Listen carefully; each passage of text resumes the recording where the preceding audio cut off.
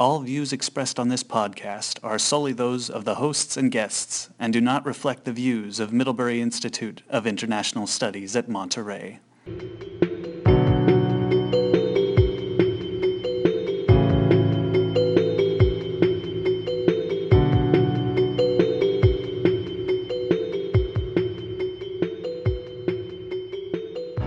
Hello, this is John Nelson. And I'm Brianna Hartley. Welcome to our second episode of FML Podcast. Framing Money Laundering. As usual, thank you for listening in. Today, our topic will be Arab Bank. But before we go into the topic, we would like to first clarify a couple of points from our previous podcast.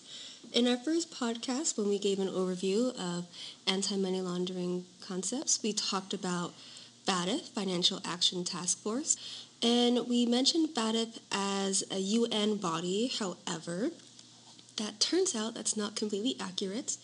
FATF was established by the OECD, the Organization of Economic Cooperation and Development. Thank you very much for the clarification. As usual, please, as you're listening, think of any feedback you'd like to give us and just comment on our Facebook page or Twitter, and we'll be happy to take a look at that.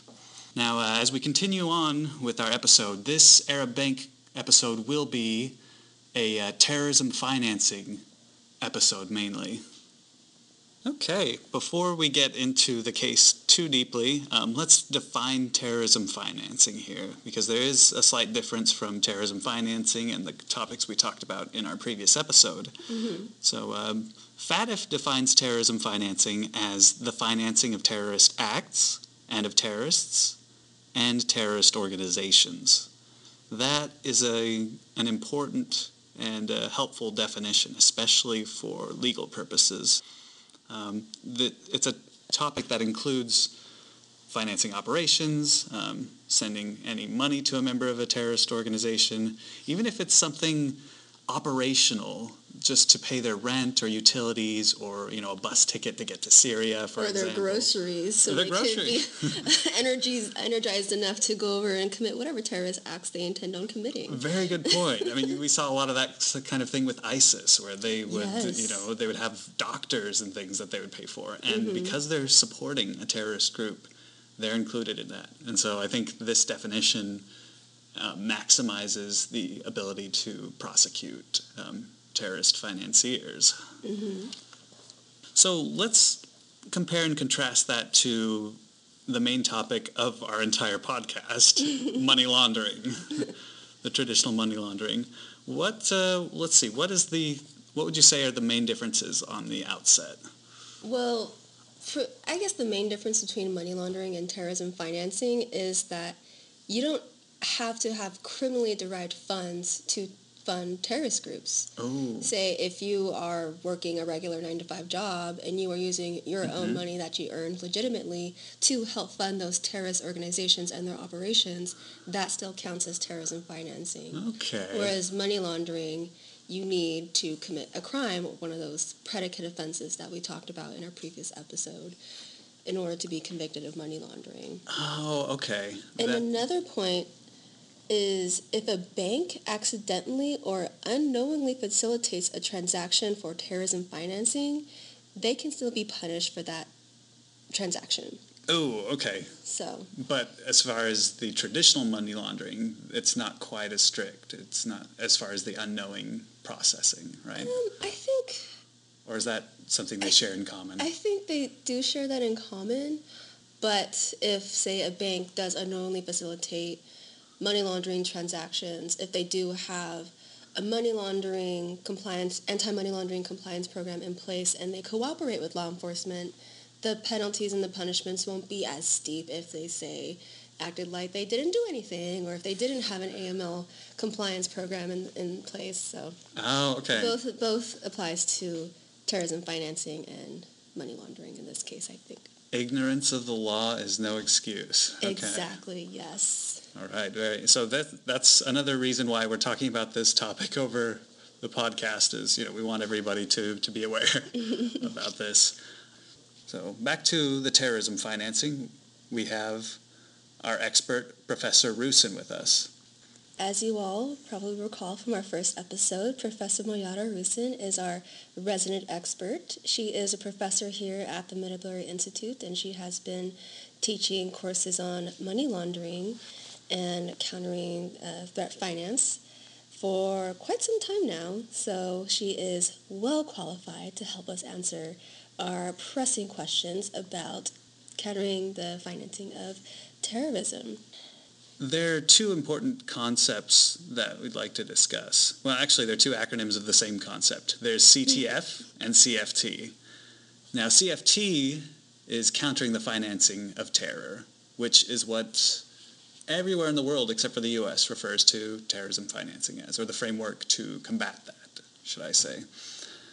CTF has traditionally meant countering terrorism financing or terrorist financing. We can see, however, that is quickly changing, and more on that from our resident expert. Professor, there has been a recent shift in what CTF means recently. As John mentioned, it traditionally means countering the terrorism of financing, but could you explain to us what the new abbreviation means and why that's been changing lately? Well, in recent years, the CTF abbreviation actually stands for Counter Threat Finance. At least all the policymakers in Washington, D.C. prefer to use that moniker of Counter Threat Finance, because sometimes it's very difficult to say whether or not something fits the definition of terrorism financing, and what about these narco-trafficking groups in Mexico, for example. Some of them use terrorist tactics, for instance. So, and also, when we use that term counter-threat finance, it broadens the definition to include proliferation financing as well. Thank you very much for that, Professor. Could you also explain to us if these FATF mutual evaluations are effective in improving a state's defenses against terrorism financing, if at all? That's a good question. FATF doesn't have any enforcement capability. However, there is the naming and shaming effect, if you will. They do have a blacklist, of course, that has North Korea and Iran on it, but then they have a dark gray list and a light gray list, if you will, and being on that list makes life very difficult for financial institutions in that country. It makes it more difficult for government as well as the private sector in that country to get loans. It makes it more difficult to conduct trade transactions. It just makes life more difficult and more expensive, because it's going to be more difficult to set up correspondent banking relationships with the rest of the world. It's going to be more difficult to clear dollar transactions. You don't want to be on one of those gray lists. It doesn't mean that you can't operate internationally, but you have to go through more steps. So you don't want to be on that list. When you are put on that list, most countries will do whatever it takes to get themselves off that list. If that means doing a better job of enforcing their existing regulations or imposing new regulations and passing new legislation. And we've done a tremendous amount of work since 9/11 in getting countries, we meaning the international community, in getting countries to pass better legislation when it comes to counterterrorism financing. It's oftentimes initially the legislation was just too narrow in its definition, so it makes it very difficult, if not impossible, to prosecute cases. So that has changed. So we've seen a lot of positive developments in that realm. I would say the new challenge now is getting countries to pass better legislation when it comes to proliferation financing. All right, thank you very much, Professor, for that answer. And speaking of proliferation finance, that could possibly, wink, wink, wink, wink, be topics of future podcast episodes. All right, after that very helpful definition of terrorism financing and countering the financing of terrorism, let's segue into the Arab Bank case. The incidents in the Arab Bank case are, just as a warning, stemming from the Israeli-Palestinian conflict. We try here at FML to be as apolitical as possible. So please don't misinterpret anything that we say to be supporting one particular political end or another. But in order to define a terrorist financing event or terrorist financing case, we need to define the terrorist incidents themselves or the terrorist organizations themselves. So the injury that led to both of these cases occurred within the Second Intifada from 2000 to 2004. And there are two cases that we're going to look at more closely. One is the Linde versus Arab Bank, and the other is the Jesner versus Arab Bank case. These cases were both results of suicide bombers. The plaintiff in Linde versus Arab Bank was the wife of John Linde. John Linde was an American citizen living in Israel when killed by a bomb. His wife sued Arab Bank under the Anti-Terrorism Act, beginning the case Linde versus Arab Bank. Jesner versus Arab Bank, however, had 6,000 plaintiffs, many of which are not U.S. citizens and were therefore unable to sue the Arab Bank under U.S. jurisdiction in the Anti-Terrorist Act. This presents a really interesting dilemma, which we will discuss in further detail later in the podcast today. But first, let's talk about martyr payments. Martyr payments, roughly defined, are payments to families of deceased suicide bombers. Martyr payments are defined in the U.S. Supreme Court blog of Jesner versus Arab Bank as stipends paid by terrorist organizations to families of deceased suicide bombers. As you can see, this fits our FATF definition of terrorist financing, although these martyr payments, which in one of these cases is processed by Arab Bank, is not a direct funding of a terrorist act itself. It is, however, operational support for a terrorist organization. It supports the terrorist families, and thus, by connection, it is terrorist financing. Madrasas are another part of Islam that is often exploited by these radical terrorist groups. In and of themselves, madrasas can be simply schools where the principles of the Quran, where the teachings of Muhammad, where other Islamic texts are studied, and where Islamic law is taught. However, these terrorist groups will often siphon off money from otherwise good organizations, whether they simply put a box, see who donates money to the box under that same principle of zakat, and then unbeknownst to the owners of the madrasas, take it away. It could be setting up fake madrasas to have all of the funds diverted to that, originally intended for that madrasa, diverted to this terrorist group. It's very possible. In fact, if this sounds a lot similar to the front companies that we were talking about in the episode 1, it's because it's the same exact principle here. You have madrasas that was established by this terrorist group simply to earn money. And many of the terrorist groups don't stop there. They also use this madrasas to indoctrinate and to radicalize.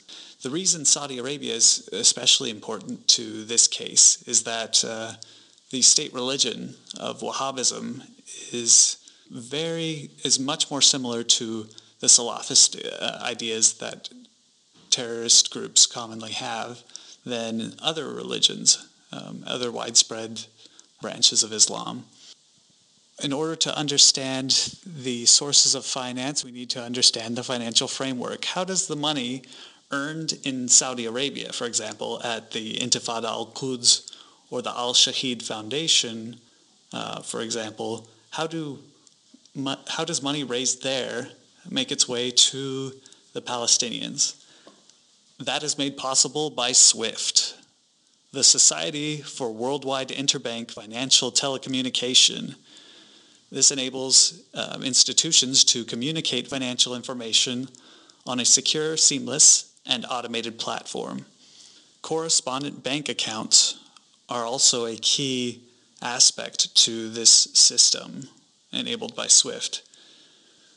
These correspondent bank accounts are banks that allow access to the U.S. financial system, facilitating transactions between parties using different currencies. But to explain all the details of this financial system is beyond me. So I will turn to the powers that be. That is, our resident expert. The powers that be. I like it. Professor, John was talking about correspondent banking. Now, we've heard of correspondent and respondent. Can you explain to us the difference between those two? So the respondent is the overseas bank that wants to apply for dollar clearing privileges and other types of services. So it needs to establish this relationship, say, with a U.S. bank, for example, although it could apply for correspondent banking privileges with banks anywhere in the world. But let's say it's for dollar clearing privileges and other U.S.-related business. It will have to demonstrate if it has an adequate anti-money laundering program in place. The correspondent bank, which is, say, the larger bank in the U.S., will typically send a small team of people to go and visit that respondent bank that wants to set up this relationship and vet them. They will ask them questions, do somewhat of an AML audit, if you will, of what that bank's needs are and risks are as well, and whether or not the correspondent bank in the U.S. is willing to take on those risks. If it is a bank that has a very high-risk customer profile, it may be that the U.S. bank just doesn't think it's worth it, and they will say, no, we won't set up that correspondent banking relationship. Great. Thank you, Professor. In your response about correspondent and respondent banking, you mentioned dollar clearing. This function of dollar clearing, could you help us to understand how that has expanded the reach of U.S. regulatory agencies? Oh, that is a sore point for international bankers everywhere. The extra jurisdictional reach that the U.S. Treasury, as well as other regulatory agencies in the United States and different agencies within Treasury, as well as the Federal Reserve, do have extra jurisdictional reach for any bank that does dollar clearing transactions, which they all have to do if they want to operate internationally. And they can get in trouble. And it's for that reason that they need to adhere to OFAC sanctions. They need to, and that includes listed terrorist individuals and terrorist entities as well. And if they don't have adequate compliance measures in place, they can get fined very steeply in the billions of dollars. HSBC was fined nearly $2 billion. BNP Paribas was fined nearly $9 billion. And why? Again, because the fact that they are using U.S. dollars then allows the U.S. Treasury to impose such steep fines. Thank you, Professor Rusin, for that explanation. And as always, we are glad to have you on the show. Now that Professor Rusin's explained the relationship between a correspondent bank, we've heard how that relates to a respondent bank, how the correspondent bank completes the function of dollar clearing, and the involvement of the U.S. Treasury. Let's apply these concepts to the current cases at hand. We have Jesner versus Arab Bank and Linde versus Arab Bank, just as a reminder. Both of these two cases involve the New Jersey branch of Arab Bank, and in both of these cases, it is the correspondent bank, which means that it performs dollar clearing between the martyr's family, or the bank that contains the martyr's payment, and the bank that the Al-Shahid Foundation, or the Intifada al-Quds, stores its money. How do we know that? Well, the proof is in the financial intelligence. There must be some financial evidence for any organization to be accused and convicted of financing terrorism. The evidence from these SWIFT transactions come in the form of who owns the account number that is sending the funds. We have the account number of those who are receiving the funds. We have the country and bank of origin. Then we have the destination country and destination bank. These are all critical bits of financial intelligence, and it's important that the compliance program at the bank is adept enough to recognize and respond appropriately to that. Just as a reminder from our previous episode, we have on the front line of financial compliance tellers, bankers, and other bank employees that interact with customers. They need to implement measures such as know your customer rules. The compliance office, just above that, will investigate transactions that have been flagged by the tellers, bankers, or by an algorithm as suspicious, often utilizing software to do so. They write suspicious activity reports, which are all submitted to financial intelligence units for further investigation. On the next level, internal audits are performed by the bank's compliance office to ensure that proper compliance procedures are being followed.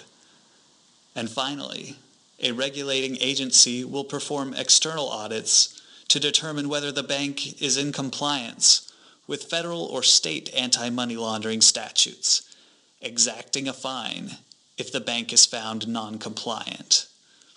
All of these levels of compliance contribute to identifying financial intelligence, use of that to keep institutions in check, and to prevent terrorist financing and money laundering from occurring.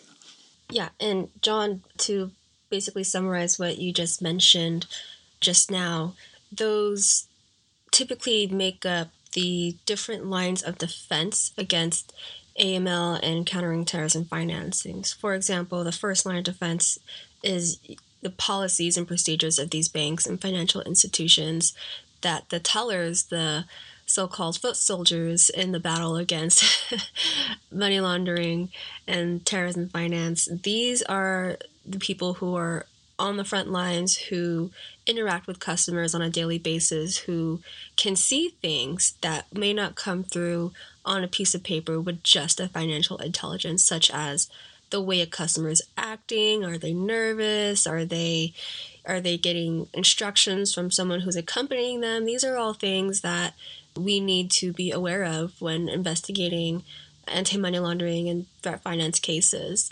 The second line of defense, as you mentioned, was the ongoing compliance function, the software, making sure that you have SARs and that your compliance function is doing its job. And the third line of defense is the internal audit function, which is performed in the compliance office, as you mentioned.